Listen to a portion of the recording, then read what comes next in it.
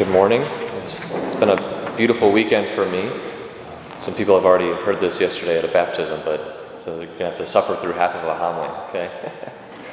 So I almost hit the full cycle yesterday, as some priests like to call it. So I had 2 masses, I had 2 confessions, hours of confession. I had an anointing call for someone dying at Del Nor, and I had a baptism.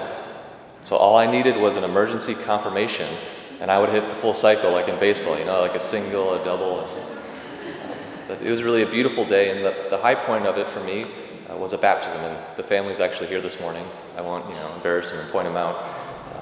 But it was just a beautiful day, a beautiful family. And I was driving from the hospital back to the church to prepare for the baptism and just kind of reflecting on my already crazy morning that I had. And just reflecting on the goodness of God. That for all eternity, He knew my entire day. He knew every single moment, right? Oftentimes I could even forget that God knows everything, that He's omniscient. It's almost as if I thought He had been awaiting all of it for all eternity. Right? So at that morning mass I was helping out in Geneva, He was waiting for that old widow to come forward and receive the Eucharist. He was waiting for all eternity to enter into her heart and to give her some consolation, some companionship. He knew and was waiting after that Mass for that penitent who perhaps was away from the sacrament for many years and was carrying such a heavy burden, so many sins. For whatever reason, they had that grace, that call to go to confession, and how the Lord desired and waited to remove those sins, to console them, to embrace them as He embraced the prodigal son. He knew and was waiting for me to get that call from Del Nor to visit this dying person, to bring with me the holy oils and the grace, the forgiveness, the anointing of our Lord, to give her the sacraments to prepare her to meet the Lord just as the apostles would have done in their own time.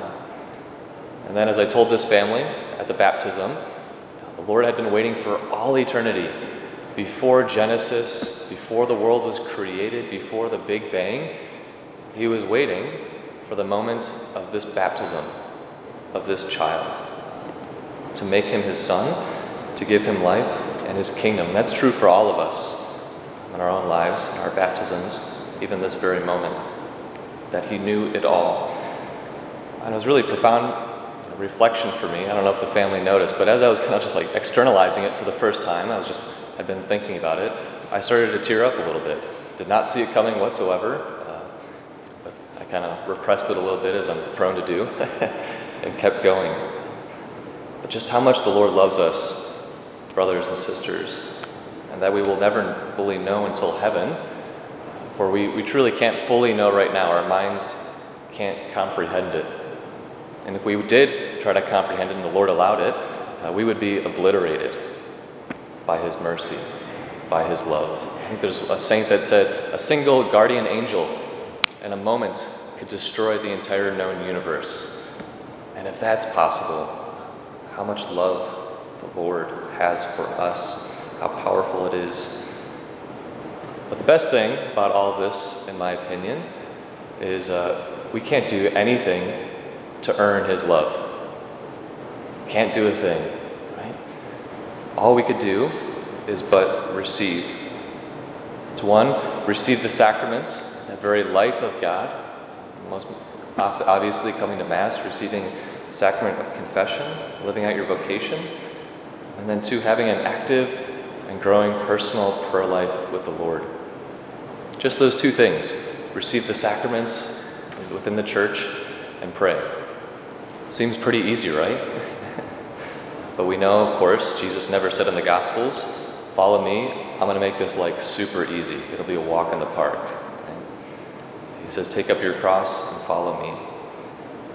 The beautiful thing is that wherever we are in our own lives, wherever we believe, wherever we need to grow, and perhaps are suffering right now, is the Lord knows, and He meets you there.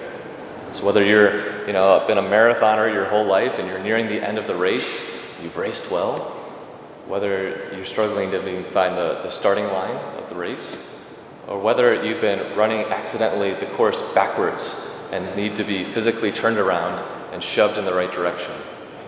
the Lord knows, and he meets you there with his grace and with his mercy. Just kind of reflecting on this today and with our gospel. I love this story. So the apostles just got back from doing all these things they had done and taught, telling Jesus all about them. And Jesus says, come away by yourselves to a deserted place and rest for a while. So they're all getting in this boat. It even says they didn't even have time to eat. There were so many people. But then the people saw where they were going on the boat. So they ran to the other side of the lake and met them there before they even docked, right? So these apostles had all these burdens. They were so exhausted by their ministry, even by the world, the demands. They couldn't even eat. They couldn't sleep. And Jesus says, come rest with me.